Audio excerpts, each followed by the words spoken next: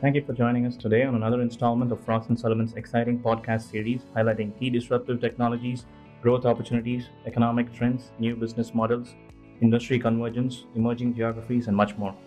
I am Guru Gohan Nataraj, Senior Research Analyst with the Mobility Research Team, and I will be talking about the future of global shared driverless vehicles market that highlights new business models, economic trends, and industry convergence. The rapid rate of urbanization in many parts of the world has heavily stressed urban transport systems. Many areas are underserved by transit systems due to the lack of first and last mile connectivity, erratic scheduling, low availability of cabs, expensive ride services, and traffic congestion. Alternative modes of transportation that offer first and last mile connectivity will improve the ridership and efficiency of mass transit systems. The ownership of privately owned vehicles is expected to drop significantly in cities, even as such vehicles could possibly be taxed during peak hours of operation in urban areas. Over the next 5 to 10 years, shared mobility could emerge as the transportation solution of the future.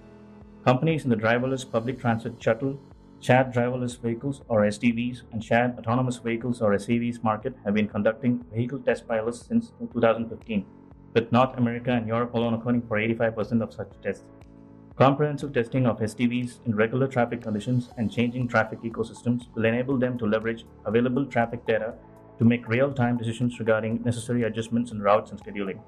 Top companies in the market have also tested their vehicles at annual events such as the International Manufacturing Technology Show in October 2018, as well as in key urban areas around the globe. In Mountain View, California, for instance, there are SDVs that carry commodities and deliver goods from neighborhood shopping areas to consumers. Countries like Japan and China have started mass producing SDVs for deployment in late 2018 and early 2019. Once safety measures are improved and a sense of trust instilled among end users, SDVs will gain a consistent commuter base. The market can potentially reach $10.4 billion by 2031. This research examines the competitive structure of major industry participants, offers insights into the key components and technologies employed, analyzes market drivers and restraints, discusses company profiles, and provides overall revenue forecasts as well as estimated revenues by market segmentation and region. On that note, I hope you have enjoyed this session. Please join us for future podcasts and become a member of Frost & Sullivan by emailing us at digital@frost.com. Thank you for your time.